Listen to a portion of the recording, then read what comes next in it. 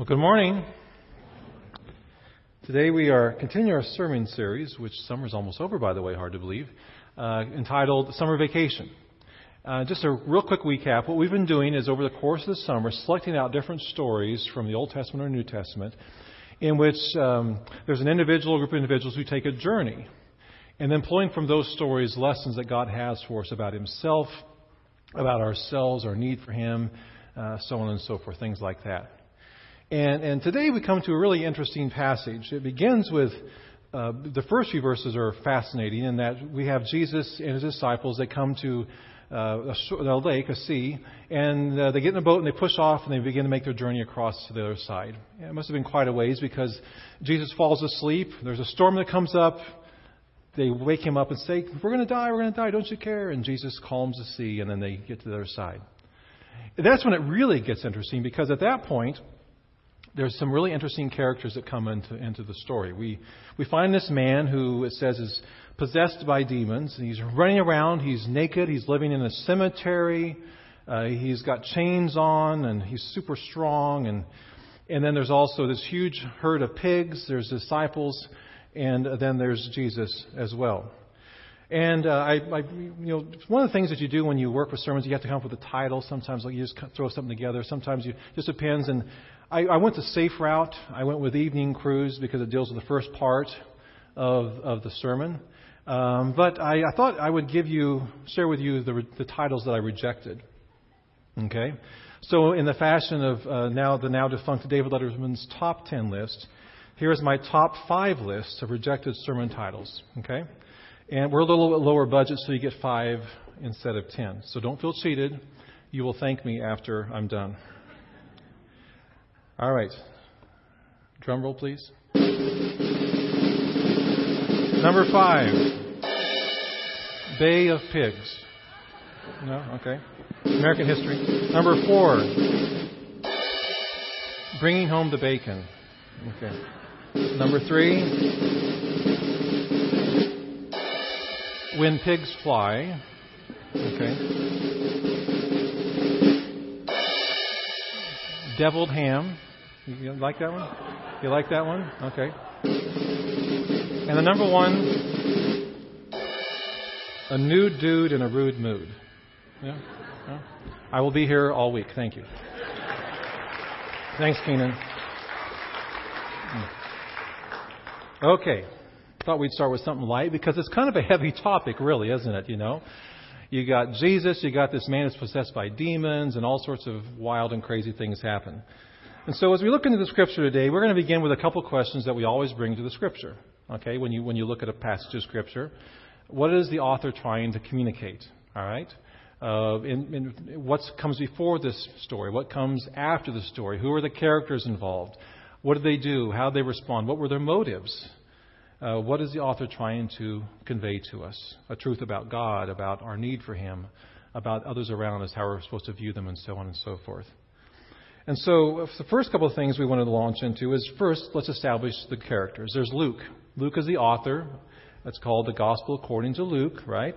And Luke is the only Gentile, only non-Jewish writer of a biblical book, okay?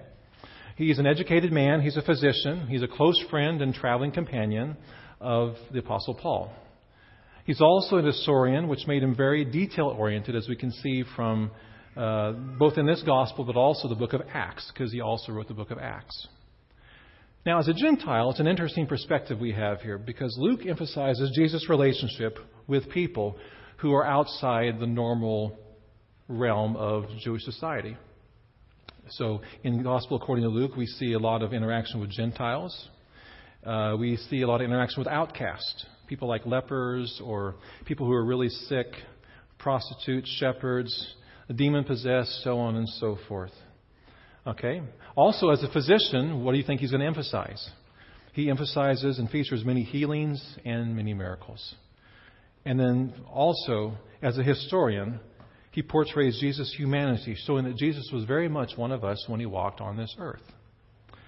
Now, having said all this, why did Luke place this story, the story of the Gerasene demoniac, why did he place it here in his gospel? Well, at the beginning of this passage, Right before this story, we see the story of Jesus calming the sea. We talked about that at the very beginning, where Jesus falls asleep, storm comes up, they wake him up, he calms the sea. That's what comes right before this story. What comes right after? Well, starting in verse 40, the rest of the chapter relates two stories. In just 17 drama-filled verses, Jesus heals a woman who's been bleeding internally for 12 years. It's a long time. And then astonishingly, he raises a 12-year-old girl from the dead. So, what is Luke trying to convey here?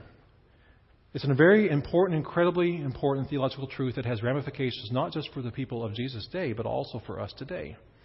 And it is simply this, that Jesus is all-powerful. He has power over nature. He calms the sea. He has power over evil. He casts out demons. He has power over sickness and disease. He heals the bleeding woman. He even has power over death, and he raises this 12-year-old girl back to life. So Luke in this passage, and he's putting these stories together that he's recorded to emphasize Jesus' power in this particular section of the gospel. Jesus' power over all these things. Jesus is all powerful. So what are the ramifications for us? Okay? How do we apply this truth that Jesus is all powerful to our day? Well, we're going to focus on four things. There's more than four, obviously, but because of time and the scope of the passage, we're going to focus on four things this morning. So back to the story. So Jesus and the disciples have just gone through a storm at sea. They've landed, and the first person they meet is this demoniac. And it's pretty obvious right away that something's not quite right. He's living in a cemetery. He's naked. He's got chains on. He's extra strong. He's antisocial, to say the least. But most troubling of all is it's very obvious that he is completely and utterly lost. He's lost his identity. He's no longer the person that he once was. He's completely taken over and possessed by something outside of him. In fact, it tells us that he is possessed by demons, plural. And when Jesus asks him his name, he simply responds with Legion. Now, a legion was a Roman army division of about 6,000 soldiers. And I don't think there were literally 6,000 demons in the man, but it's clear there were a great number of them. He's completely lost. He doesn't know who he is anymore. And into this situation, Jesus steps and brings this poor, enslaved, lost man the gift that all of us really crave and need, right?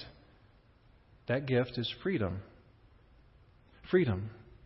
You see, life with Christ is at its core about freedom. Freedom from Satan, freedom from sin, freedom from death, freedom of the things that keep us from becoming the person that we want to be, the person that God calls us to be.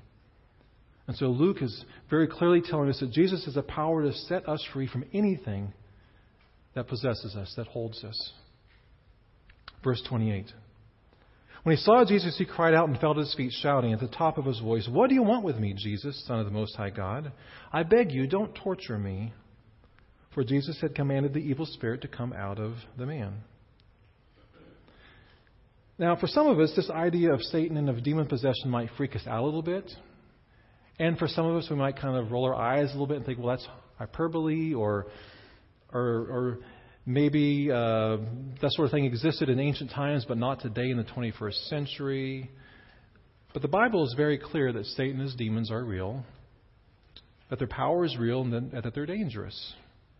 And that there is a very real spiritual battle going on between God and his angels and Satan and his demons.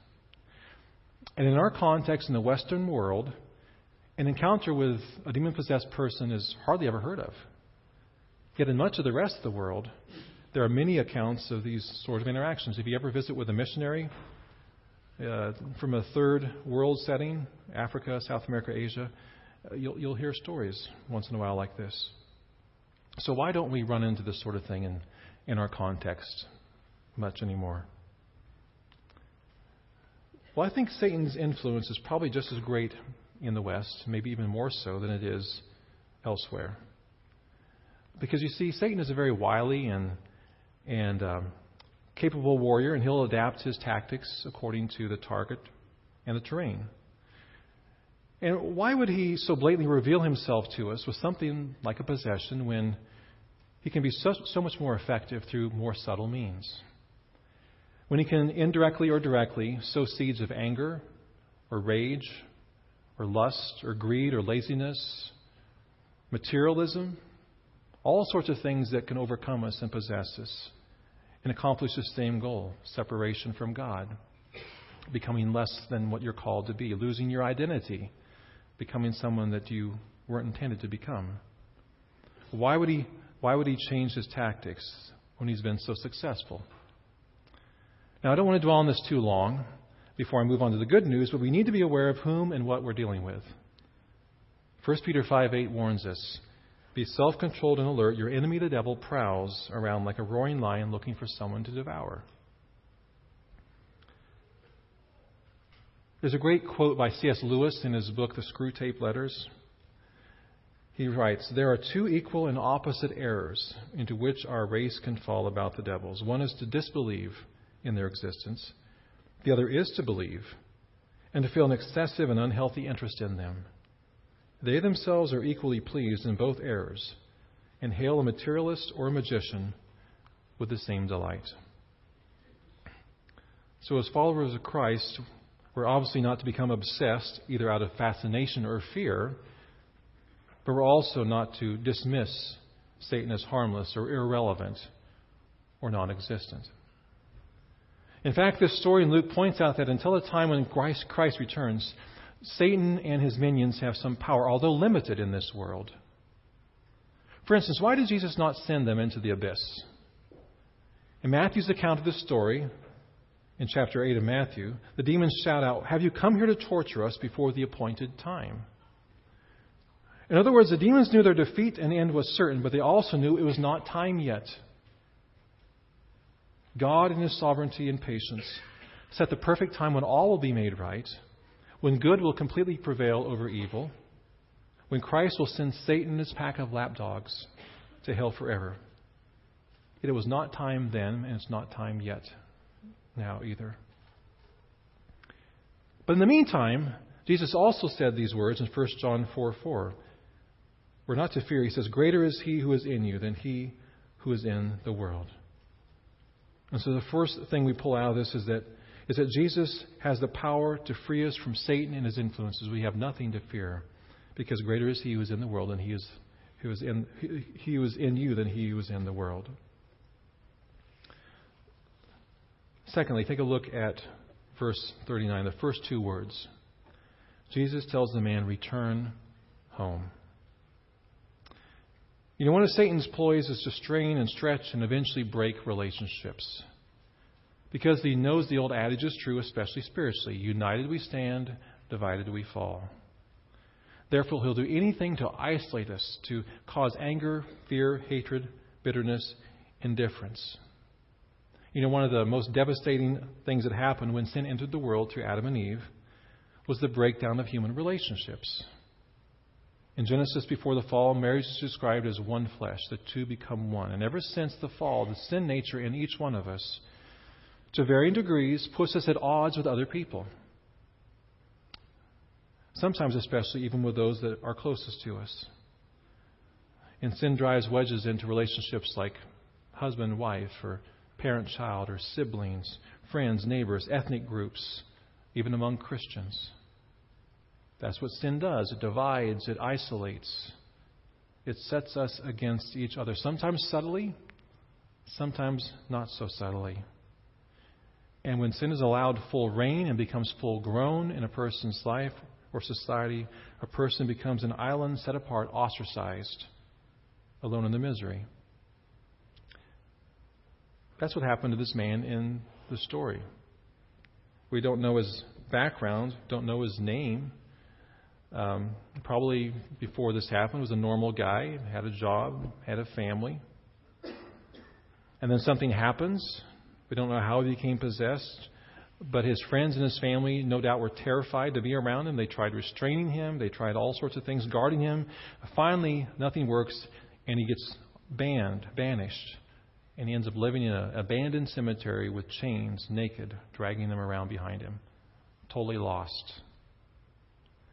Now, this is an extreme example, of course, but each of us have experienced a version of this in some shape or another. When we allow sin and Satan influence and perhaps even control in our lives, at the very least, an emotional distance begins to grow between us and other people, or spiritual distance begins to grow between us and God.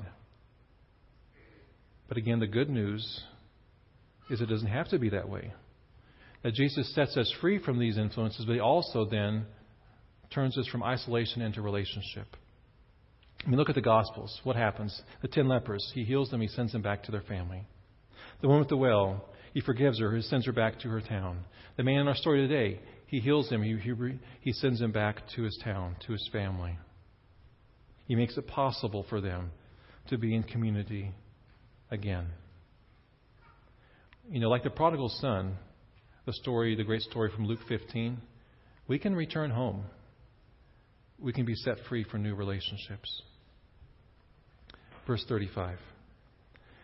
And the people went out to see what had happened. When they came to Jesus, they found the man from whom the demons had gone out, sitting at Jesus' feet, dressed and in his right mind. Now, it's interesting that in the story of the prodigal son, at the moment the story turns, the hinge point, is when it says, and then he came to his senses. Remember the story of the prodigal son? Son of a rich father, wants his inheritance early, gets it, leaves the country, squanders it all on fast living, ends up working with the pigs, eating pigs' food, lost, and then it says he came to his senses. Basically, he realizes he screwed up big time. He begins to see things as they really are. He comes to his senses. He sees the mess he's made of his life, and he returns to his Father. That's basically repentance, isn't it? And repentance and right relationship with God the Father always begins with a change in our thinking. It always involves coming to our senses, understanding that we need God, that we cannot save ourselves, and that the only way is to give our life to Him and to return to Him. Okay, back to the story. So, what's the response of the townspeople? They're kind of the forgotten characters in this story. It says they've just found out that this crazy man whom they had banished has been seen talking with Jesus. They'd no doubt heard of Jesus, and so they're curious about that. They've also been told that roughly 2,000 pigs, we're told that in Mark 5 that there was 2,000 pigs, have gone crazy and drowned themselves.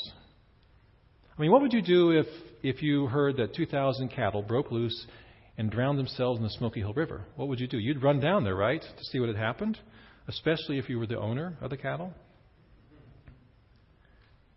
And so the demoniac is now dressed and he's seated at Jesus' feet. He's calm. He's no longer naked. He's not a raving lunatic. He's sitting with Jesus. He's in his right mind. And the townspeople, their response is they're afraid. They're terrified of Jesus. And they're probably also a little bit angry about the loss of 2,000 pigs. I mean, that's a lot of bacon. And they ask Jesus to leave at once. I ask you, who's the crazy one here? Is it the man delivered by Jesus, or is it the townspeople? You see, you don't have to be demon-possessed or clinically insane to not be in your right mind. And the battle for life begins in our minds. That's why in Romans 12:2, Paul commands us, do not conform any longer to the pattern of this world, but be transformed by the renewing of your mind. And there are all sorts of other teachings about the mind in Scripture, but perhaps the most astonishing one is in 1 Corinthians 2:16, where it says, for who has known the mind of the Lord that He may instruct him? But we have the mind of Christ. What that means, at least in part, is that when we come to Christ, and when He delivers us from sin, when He sets us free, what that means is that we have the capacity and the responsibility through the power of the Holy Spirit within us to see things the way that Jesus does. To begin to think as Jesus thinks, to begin to prioritize the way that Jesus prioritizes, to begin to value the things that Jesus values in life. There's an unanswered question in this text, and I think the answer has something to say to us about this point. The question is, why does Jesus allow the demons to go into the pigs and destroy them? I mean, what about the poor pigs? And what about the massive financial loss for the owners and the loss of jobs for the pig herders? Well, I believe there are a couple of reasons, and both are directed to us and to the original witnesses. First, I think Jesus wanted to make very clear to the people that they understood what Satan's game plan is.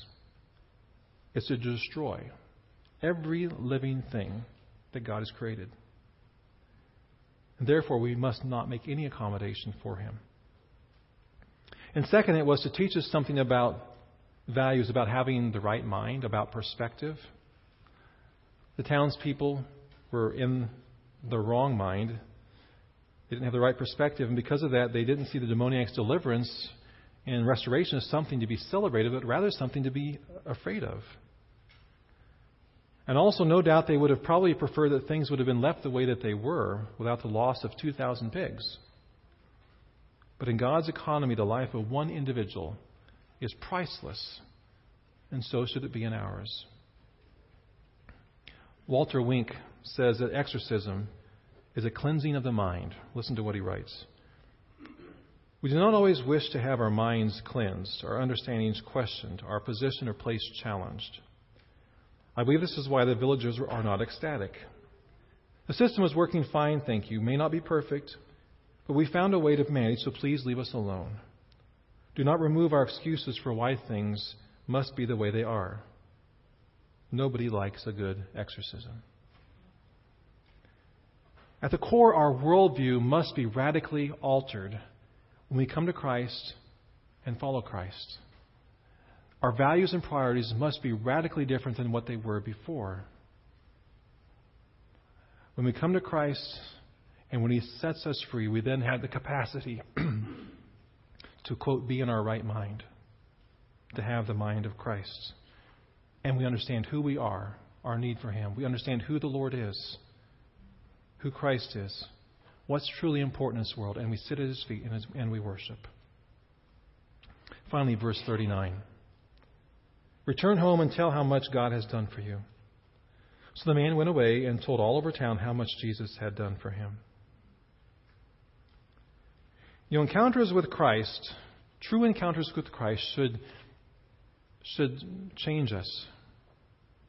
And that change in our lives should not be hoarded or kept to ourselves. Jesus Christ sets us free for the new purpose of going and telling others about what he's done for us. And it should encourage all of us who have ever wondered at one point or another whether God can use us, that the first missionary that Jesus sends to the Gentiles in Luke's gospel is a former crazed wild man. And if Jesus can use him, then he can use us. Jesus sets us free for this reason. And the only qualification to go and share the good news is to simply, quote, be in our right mind, to have repented, to be born again, to have put our trust in Christ. And I sincerely hope that you have encountered Jesus and that he's changing you.